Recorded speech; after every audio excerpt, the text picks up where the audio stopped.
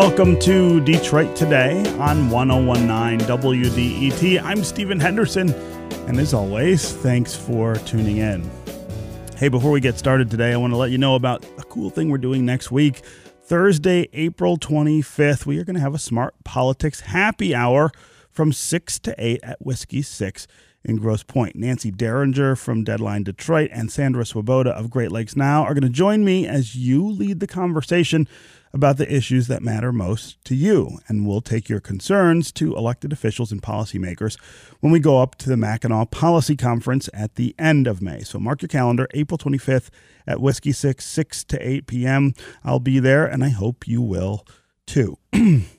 Up first today, it is tax day, and you've got until midnight to file your taxes from 2018 unless you file for an extension.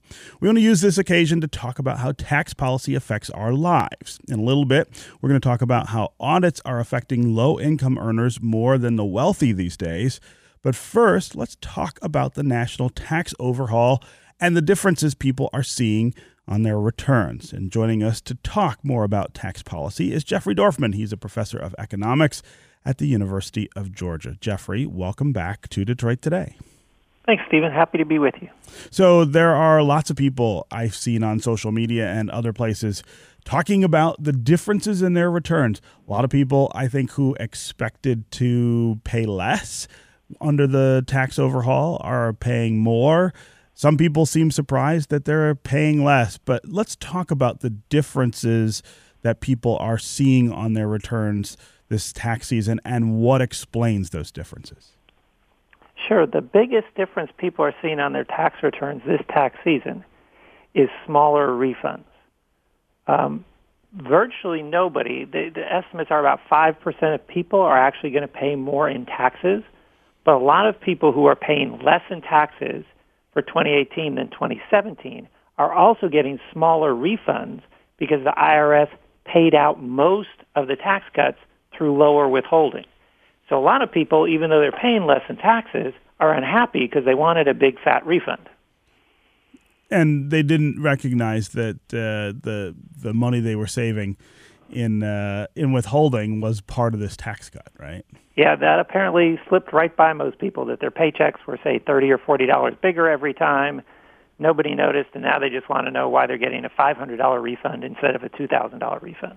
And I guess I suppose that that's something that could come back to haunt members of Congress or maybe even the president once voters go back to the polls. I mean, the anger that I've seen from some people about this has been really palpable. And again, there was this expectation that the change in the tax laws was really going to put more money, a lot more money, in people's pockets. Is that what they achieved here? Did the tax changes give people a lot more than they were able to keep before? So it did. The tax cuts did a good job of cutting the taxes for most Americans and increasing their spending power. But you're also exactly right that the way it was implemented and the way it was reported in the news means that President Trump and the Republicans in Congress that passed the Tax Cut and Job Act are going to get very little credit for having done anything to help people because most people didn't notice. Most people have believed the Democrat messaging that the tax cuts only went to the rich. And so they're going to have helped a lot of people, and nobody's going to thank them for it. Yeah. At the same time, you say that Democrat messaging is that most of these benefits went to the rich. There's no question that people who earn in the higher income brackets are doing well as well under this. But there are also some changes to the way in which they tax the kinds of income that wealthy people get. So, for instance, people who live off of dividends more than income are not paying taxes at all unless their income is over a certain amount, which is something that didn't get talked about a whole lot when they were affecting this change. But that makes a big difference for people at the upper end of the income brackets.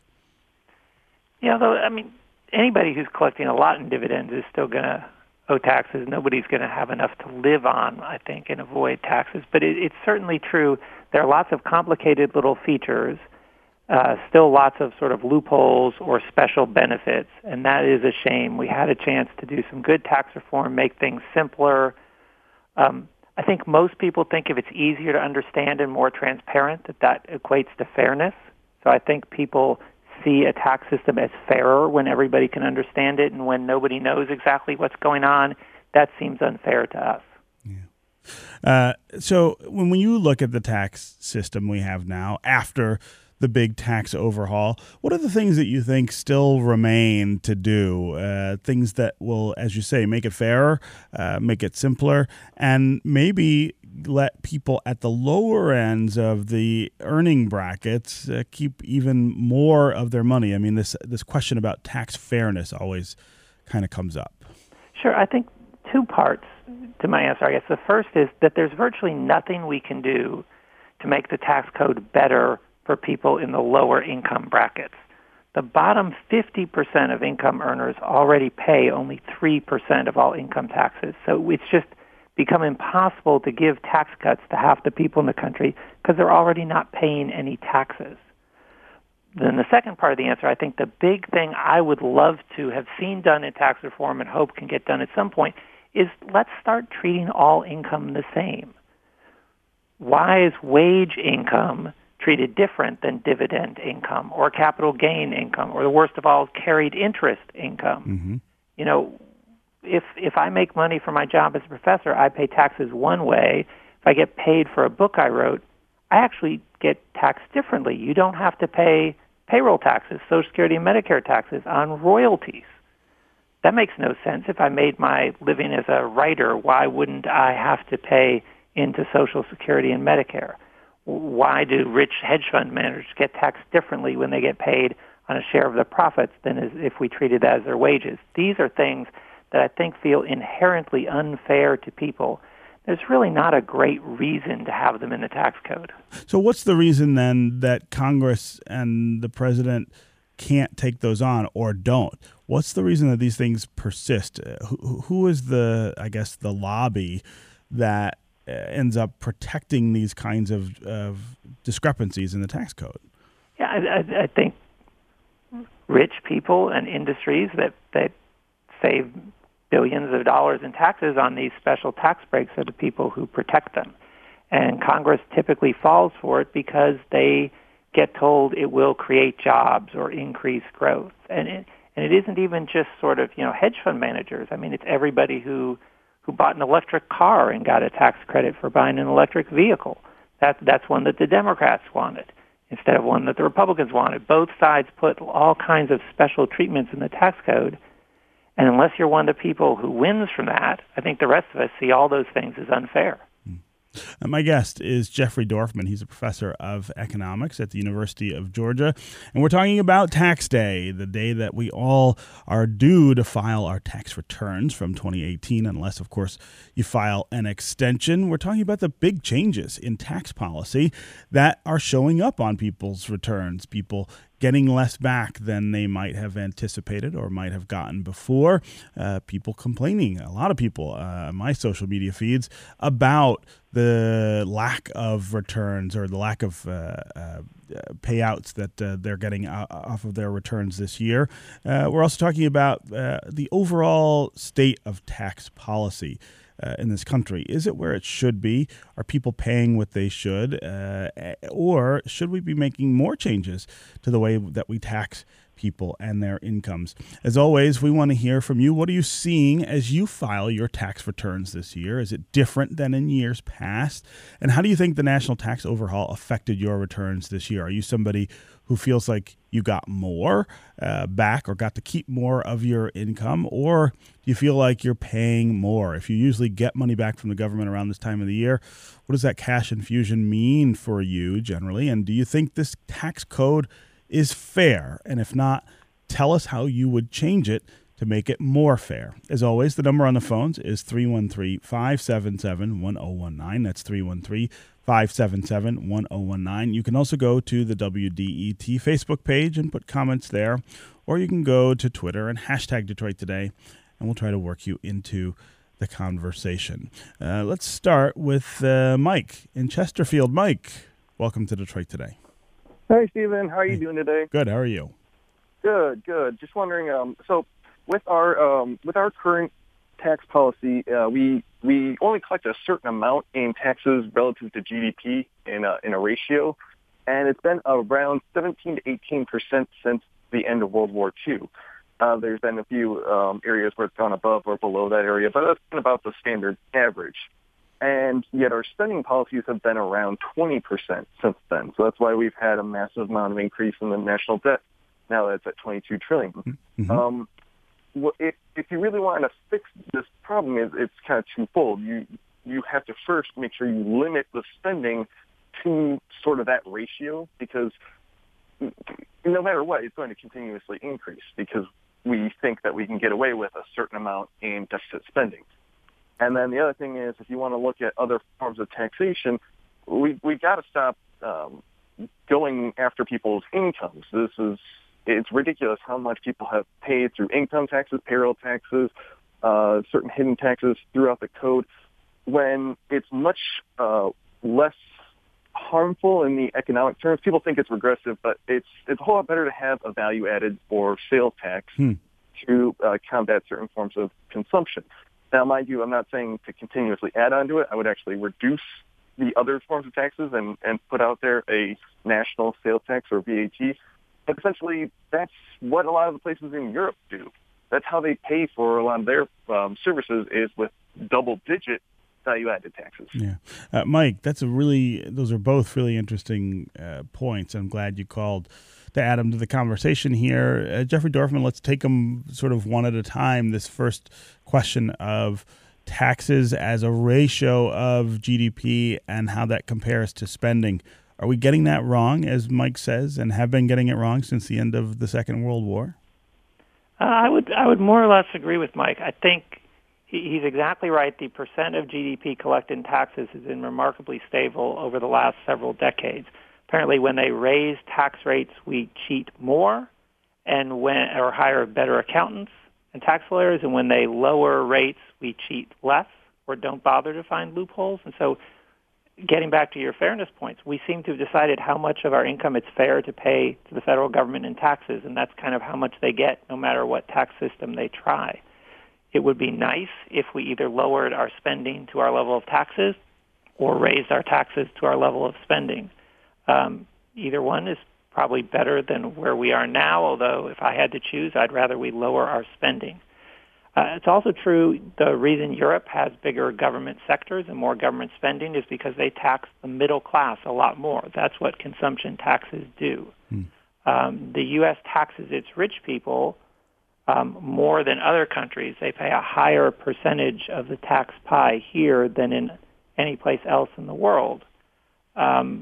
The reason we don't have the big government programs that Europe does is because we don't tax the middle class very much. And then his second question about how we tax incomes here as opposed to other things. Should we be looking at major overhauls that say we're not going to ask people to give so much of their income to pay for things? We are going to look at other ways that we can raise that money. I mean, the problem with that is that the other way we could raise money, essentially, is, as Michael said, is a consumption tax, some sort of national sales tax or value-added tax. And there's virtually no way to do that doesn't put most of the burden on the middle class. So there are ways you can avoid it hitting the poor too hard. There's really not a good way to make it hit the rich very hard. And so politically, I don't see this country wanting to put in a big new tax that's going to put most of its burden on the middle class. Yeah. Again, Mike, thanks very much for the call and for sharing your ideas. Amelia on Twitter says, I pity the fool that doesn't max out their 401k contribution. I would owe a lot more to the Fed without it today. That's an interesting point too. Is there something in the changes in the tax code that favors more than it did before people who are saving for retirement? Is there a reason that Amelia's taxes would have been different because of that? So No, actually, because income tax rates were lowered in the Tax Cut and Jobs Act, actually there's sort of less of an incentive to hide your income by saving it for retirement. It's still a really good idea. People should save as much as they can afford for retirement. And it certainly does lower your taxes. But with lower income tax brackets, the advantage of those tax advantage savings for retirement is actually slightly smaller than it was before. Okay, we're going to take a quick break, and when we come back, we're going to continue our conversation with Jeffrey Dorfman, professor of economics at University of Georgia, about taxes and tax policy. We also want to get to more of your calls. Alex in Grosse Pointe, Robert in Detroit, Charlie in Ferndale. We will hear from you as well. Also, don't forget that if you have to miss any of today's show, you don't have to miss out on the conversation. Just go to iTunes or wherever you download podcasts. You can download and subscribe to Detroit Today, and you can take us with you and listen whenever you are ready. We'll be right back with more Detroit Today.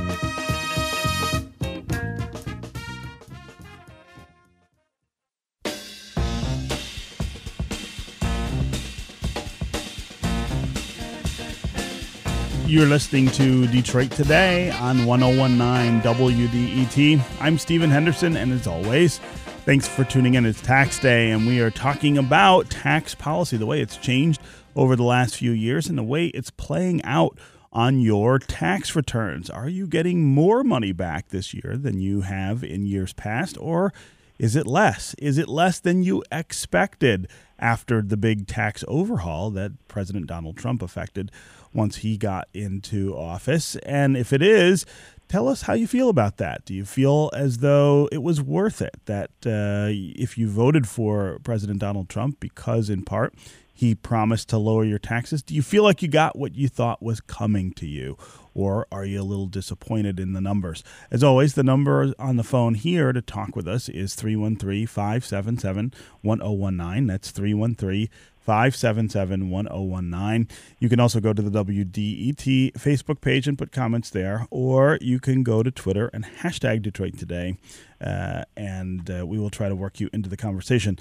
I've got Jeffrey Dorfman, the professor of economics from the University of Georgia, here with us today to help us sort through all of this. And again, give us a call. Tell us what's going on your returns as you prepare to send them in today or tonight.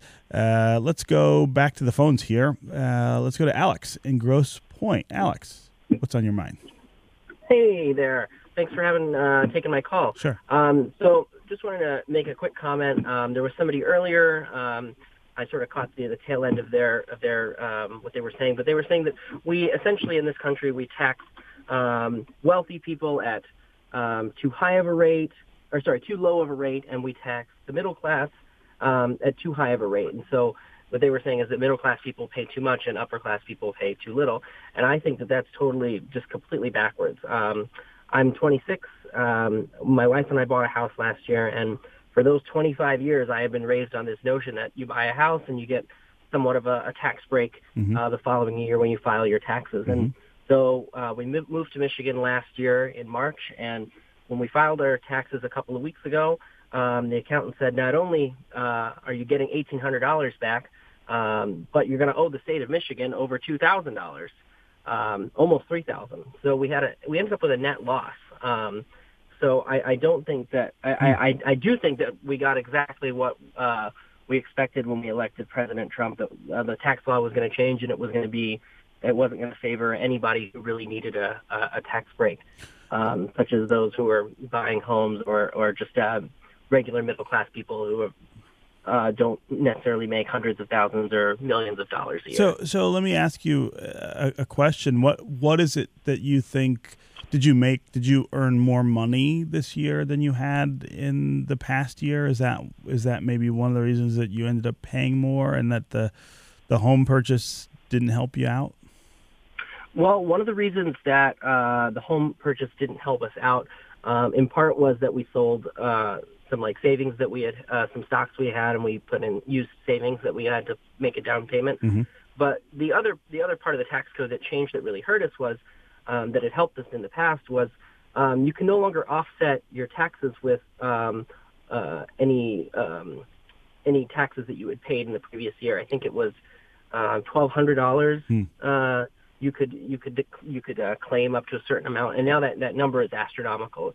You'd have to have spent almost $25,000, I think, in taxes alone just to start being able to write off things like buying a house. And since the taxes on our house weren't that much, and we had used stocks and bonds that, my grandfather and grandmother bought for me when I was like 4 days old, that really hit us hard when we filed our taxes, and that's why we ended up owing the state so much. I really appreciate the call and you sharing your story. I mean, I think I'm hearing a lot of these kinds of stories from people who, again, have a certain set of expectations going into filing their taxes and find out that their particular circumstances make them not the best benefit or the biggest beneficiaries of the changes we made. Jeffrey Dorfman, can you talk about maybe what some of what the caller is seeing here? Sure. So the higher taxes at the state level is a tricky one for me to address because I don't file taxes in Michigan. Sure. But what happened on the federal returns is easy to address. As the caller pointed out, one of the things that was done in the tax reform was to double the standard deduction. So filers can either itemize deductions or just take the standard deduction. Mm-hmm. And the standard deduction for a married couple is now $24,000. So the itemized deductions are basically now your charitable deductions and the interest on your home mortgage, and then state and local property taxes paid. So there are only three categories that are going to affect most people. So unless your three categories of itemized deductions exceed $24,000, then you just get the standard deduction. So buying a house for most people doesn't give them a tax cut anymore. Donating money to charity doesn't give most people a tax cut anymore. Because, as I said, unless your charity plus your mortgage interest plus your state and local taxes, basically your state income tax plus your local property tax, unless those things add up to more than $24,000, the government just says, we'll just call it $24,000. You don't have to give me the details. Mm-hmm. And that change harms people who otherwise would have been filing lots of... No, it harms nobody. Everybody is actually benefiting from it because essentially what happened with our caller is he, in past years, would have had less than a $24,000 deduction if he'd itemized, and now he gets the standard deduction. I see. So he's actually getting a tax cut, but it makes your decisions not feel as good because you did these things. You bought a house, you took out a mortgage, you donated money to charity, and you thought it was going to cut your taxes. And it isn't that action that's cutting your taxes anymore. They sort of gave it to you already. Right. I see. Yeah.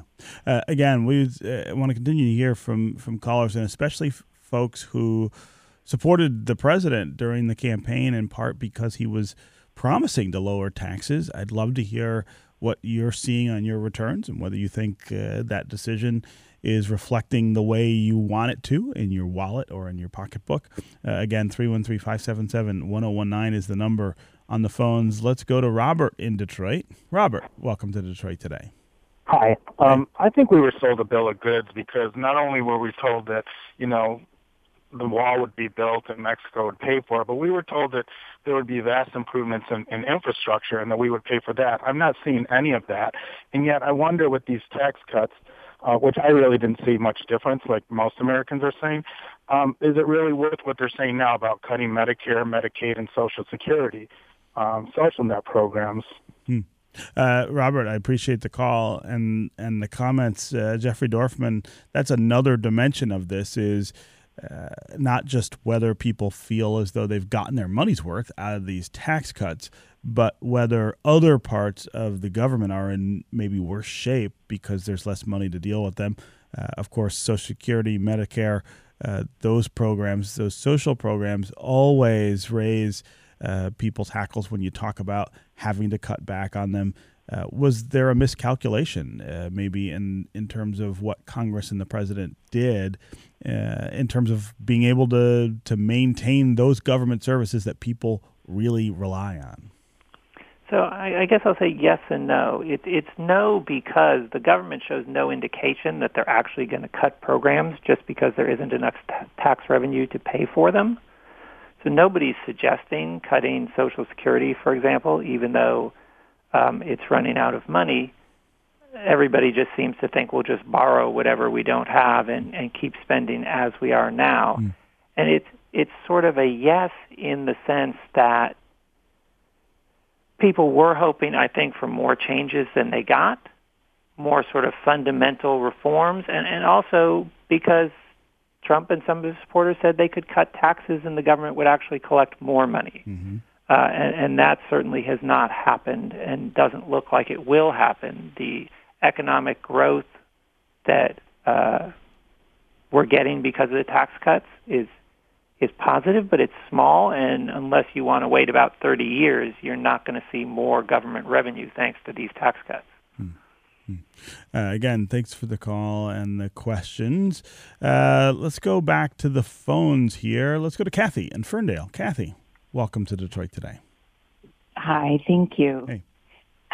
Okay, so I would say that the one of the biggest differences, there are two, and I understand that they increased the standard deduction right to $12,000 or to $6,000 for single. Mm-hmm. No, I'm wrong. 12,000. It's 12 for single. Yes. Okay. Right. So they've done some figuring with those numbers too, because I'm not able to claim as much, to deduct as much this year as I was last year. Mm-hmm. With that. And then also they've taken away the personal exemption, and that was $4,000 that you could take right off the top. Right.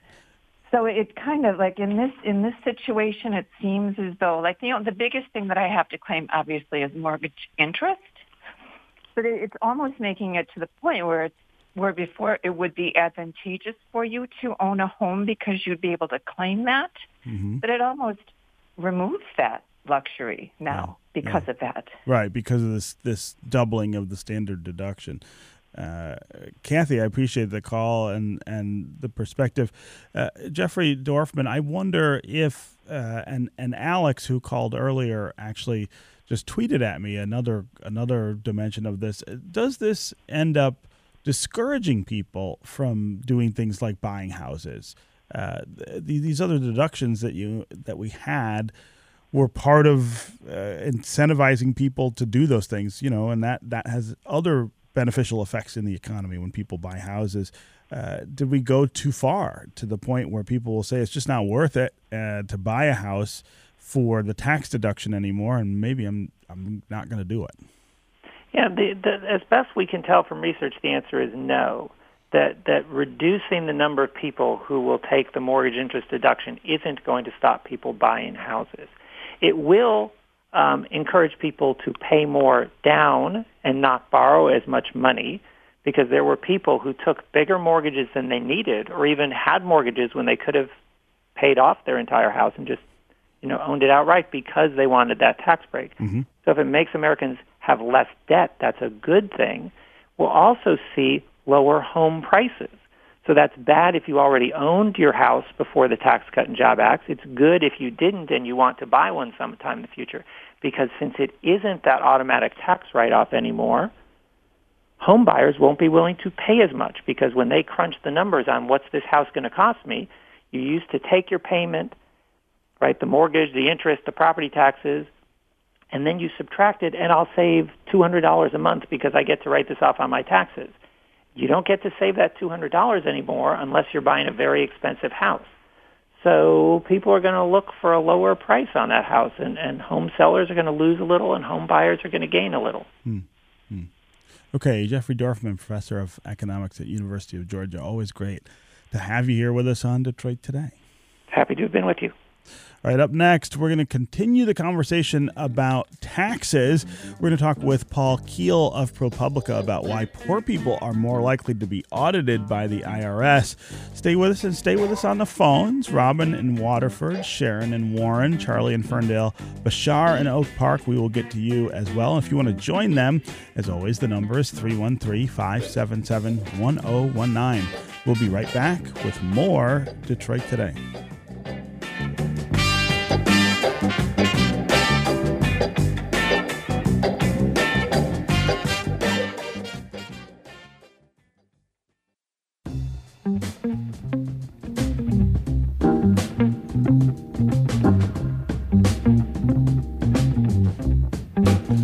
You're listening to Detroit Today on 1019 WDET. I'm Stephen Henderson, and as always, thanks for tuning in. You know, you'd think that the more money you make, the higher the risk you'd run that you might get audited by the IRS. And generally speaking, that's true.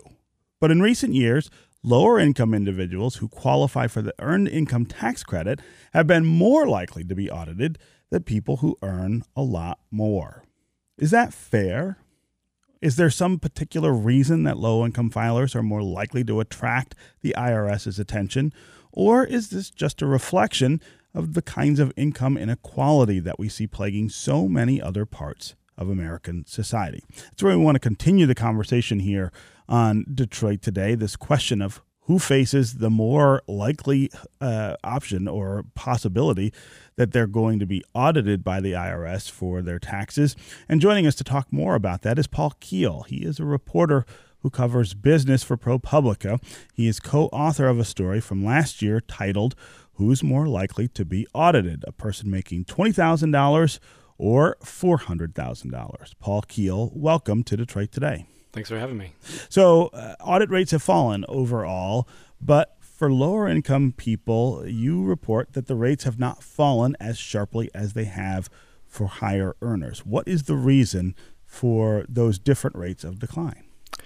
Yeah, so the reason that there's such a focus on people on the bottom of the income spectrum is that they claim the Earned Income Tax Credit, which is one of our country's largest anti-poverty programs. Almost 30 million people claim it. Mm-hmm.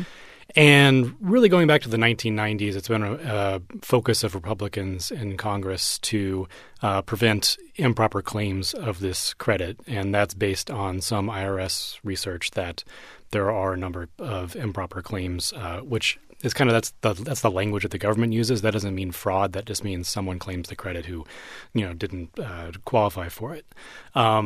So I think one basic thing to say is that there is IRS research has shown non-compliance up and down the income spectrum. Actually, when you look where the money is, it's much further up the spectrum. But these are audits that the IRS does in very large numbers, I think in part because they're automated. The way they work is as a letter, a computer flags someone as questionable for some reason or other, and then a letter goes out saying basically you're under audit. And the main aspect of this credit is that you have children in your household.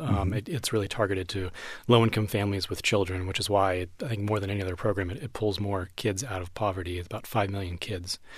And so the letter says basically prove that you deserve this credit, and that sends the people who claim the credit kind of scrambling to get a piece of paper that shows that the child that they claimed lived in their house for more than 6 years of the tax year. That's what you have to show, which can be really challenging if you have a toddler in your house who's not in school.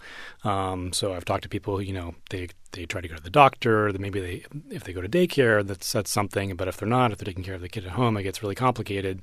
You have to worry about making affidavits and that kind of stuff, which is, people in the low-income spectrum often don't know what's happening.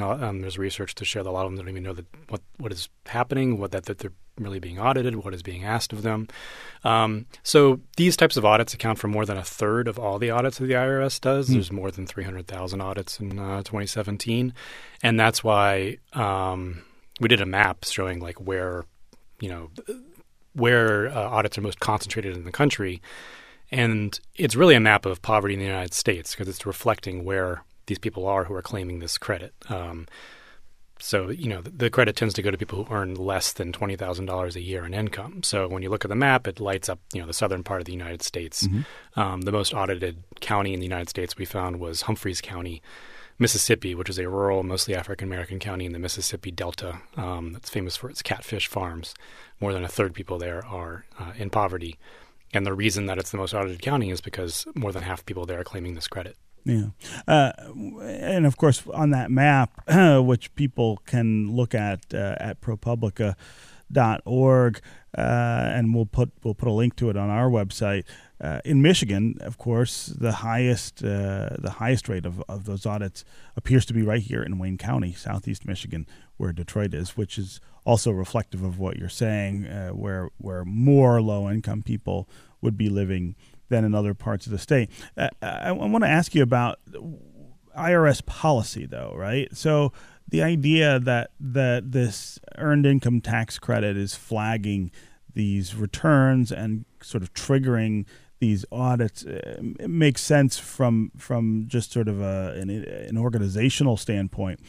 But as policy, I mean, you're likely to get less money out from the people who are doing this or doing it incorrectly than you are for people at the higher end of the income bracket. But also, I guess intuitively, you would think that policy would be aimed at those higher brackets because those are people who have much more sophisticated kinds of deductions and practice more tax avoidance than other people. What's the reason that hasn't been shifted to kind of reflect what seems very obvious in terms of the utility, I guess, of doing an audit of somebody's taxes?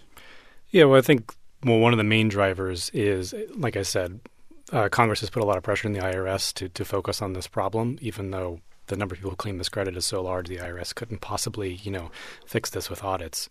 But more broadly, the IRS has had its budget slashed over the last 8 years, and it's lost over a third of its enforcement staff.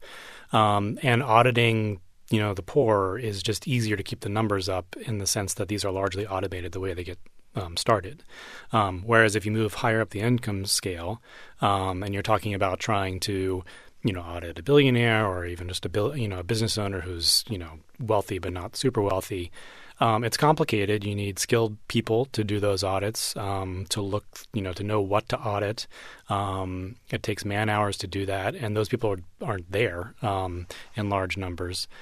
So those audits don't get started, and so that's reflected in the audit rate. And when I talk to people at the IRS about this, basically they say, we really do prioritize the very top, and and then and kind of the priority goes down from there. So like the very highest priority is people with income over $10 million a year. That's the highest audit rate.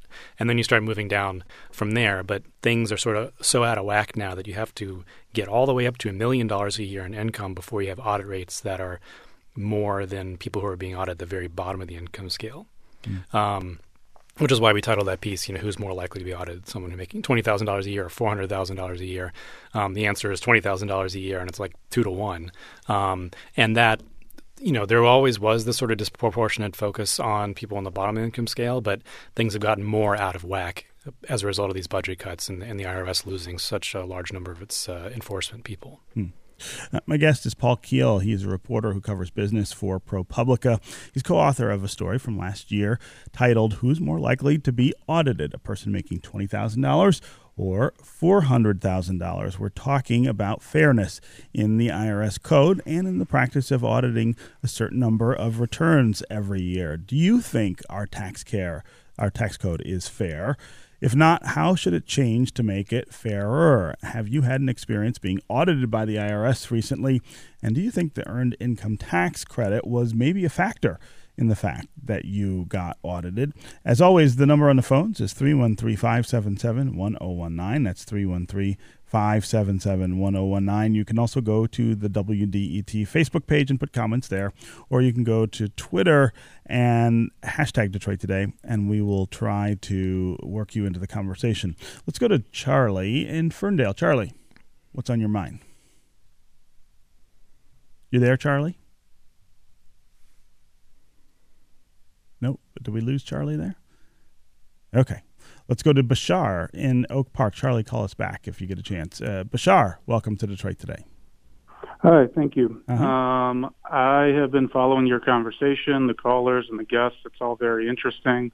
I just want to go back to something that your first guest said, which is that the effective tax rate has been about 17% for quite some time now. In addition to that, according to the National Health Expenditure data, the percent that we pay on healthcare as a percent of GDP is now 17.9%. Mm-hmm. And that has not been steady over time. That has been going up. So I'm wondering how this discussion changes when we factor in healthcare and effectively treat it as a tax. Maybe there is some overlap with Medicare and Medicaid when it comes to that data, but overall, we can, I think, all agree that healthcare is something separate, and how that factors into people's paychecks. Yeah, that's a great question, Bashar, and you're right. It's an important dimension of the way we talk about taxes in this country. We don't think of all the money we spend on healthcare necessarily as tax, but it kind of is, right? It's something you have to do. It's something that you don't have a whole lot of control over in terms of the cost. And of course, in European countries, part of their taxes do go to pay for medical care. So I appreciate the call and the info, sort of interjecting that into this conversation. Let's go to Linda in Dearborn. Linda, welcome to Detroit Today. Hi, thanks for having me. Sure. So I'm curious about whether in this reporting you found out what the average amount is that they're recouping from these low-income audits. Like, is it $100? Is it $500? I can't imagine that it's very large. And even though I understand that they're trying to play this numbers game, they have to show that they're doing a lot of audits. They could probably audit a few richer people and bring in, and get way more money. Yeah, and so is there like an average? Because how much could it possibly be from these low-income audits? It's probably just a few $100s per person, whereas, the tax loopholes that maybe potentially richer people are taking advantage of could lead to tens of thousands of dollars coming in, right? Yeah. Linda, that's a great question. And before you answer, Paul, I would sort of add to that the question of whether a lot of these folks who claim the earned income tax credit are paying taxes at all, right? I mean, there's a certain percentage of people who fall below the level of paying that federal tax in any real way, even if you are incorrectly claiming the EITC, you might still not owe anything. So what's the point of auditing those folks?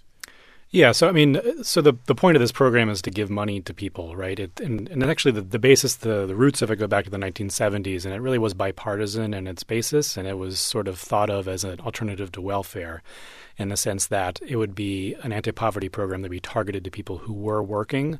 And so in its original formulation, it was called a negative income tax. It was called something like a work bonus. So the point is for people to have a refund at the end. So the refund kind of ranges in size. If you have a large family and you're low income, it can get all the way up to $6,000, but more typically it's in the $2,000 to $3,000 range. So when the IRS does these audits, that is basically what happens is they say, we don't believe that, for instance, to prove that your kids are your kids, or if you're a grandmother taking care of your grandkids, that they live with you. And so then they'll stop the refund, which is actually really a hardship for people who are audited because they're really relying on this money often to, make rent or make their car payment, that sort of thing. So that's its own crisis. And so if you look at the numbers in terms of how much the IRS is recouping, it's like it basically corresponds to the size of the credit. So it is in the couple $1,000s range. The thing to kind of say about that, though, is that very few of the people who are audited find their way to help. There is help available. So people are going through this. There's something called the Low Income Tax Clinic program. They should Google that, and it's free legal help is available. It's something that's run through the IRS. There's not enough attorneys out there, but if you do try to find help that way, oftentimes you can find help. But I mean, if you look at audits further up the income scale, absolutely, they return more money to the IRS. And it's not that the IRS thinks it makes a whole lot of sense to audit, people making $20,000 a year so much more than people who are making $500,000 a year. It's a reflection of these budget cuts, right? And the way the budget cuts have shaken out is it's not like the IRS has done any mass layoffs. Basically what's happened is IRS employees have retired and just not been replaced. So it hasn't been like a downsizing that was planned in any way. It's just sort of haphazard, as it comes. And what you end up with is, kind of a mix that the IRS doesn't say this is optimal. It's just a reflection of they don't have enough resources to do a good job. Yeah. I also wonder about the difference in the way that people respond to audits, for instance.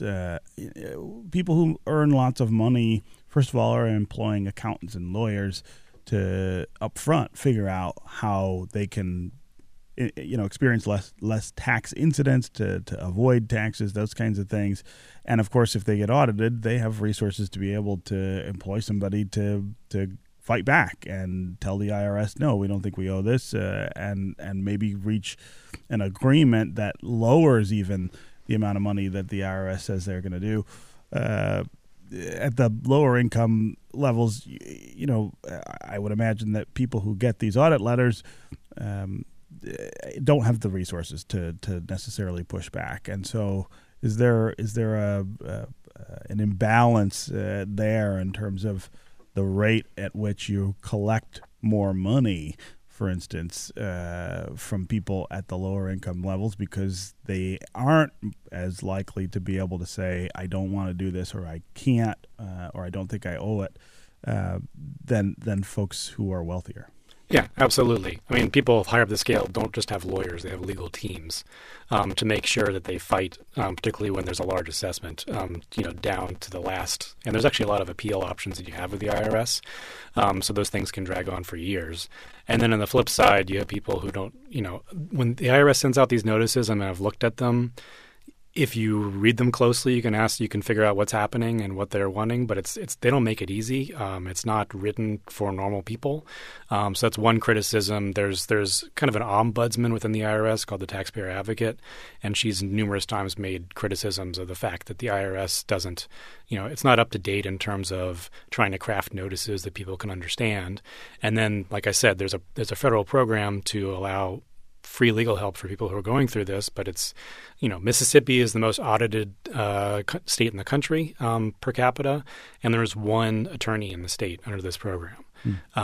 So it's absolutely not adequate. And that's, I think, one reason why the numbers that the IRS has in terms of, how much people are not claiming this credit correctly, you have to factor into that. I think that the low-income people on the other end of those audits aren't necessarily always able to represent themselves in the best way.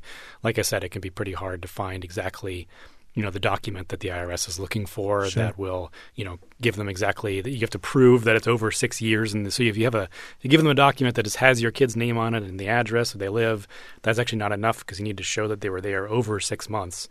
So it's not always, and I've talked to attorneys who've been very frustrated with this process, and then the IRS, doesn't give in when they even think they've given them very good proof. So, it's a mess. It's a mess for people. Being audited is no fun. Anyone who's been audited can tell you that. Sure. Let's quickly go to Phyllis in Warren. Phyllis, we've got about a minute left, but I wanted to get you in here. Okay. I wonder why you have to file for taxes when you're over the age of 75. It seems like there should be an age limit when people are filing in the same income, they're on Social Security or something. Why do they have to file?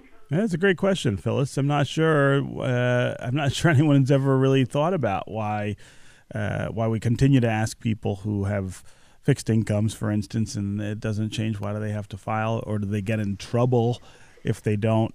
Paul Keel, what's your take on that? Yeah, I mean, I guess the IRS would say is that everyone needs to file. I mean, you do have billionaires over the age of 75, but they do try to make like an easy form. There's the easy form to file, but they could make it far easier than they do, for sure. Yeah.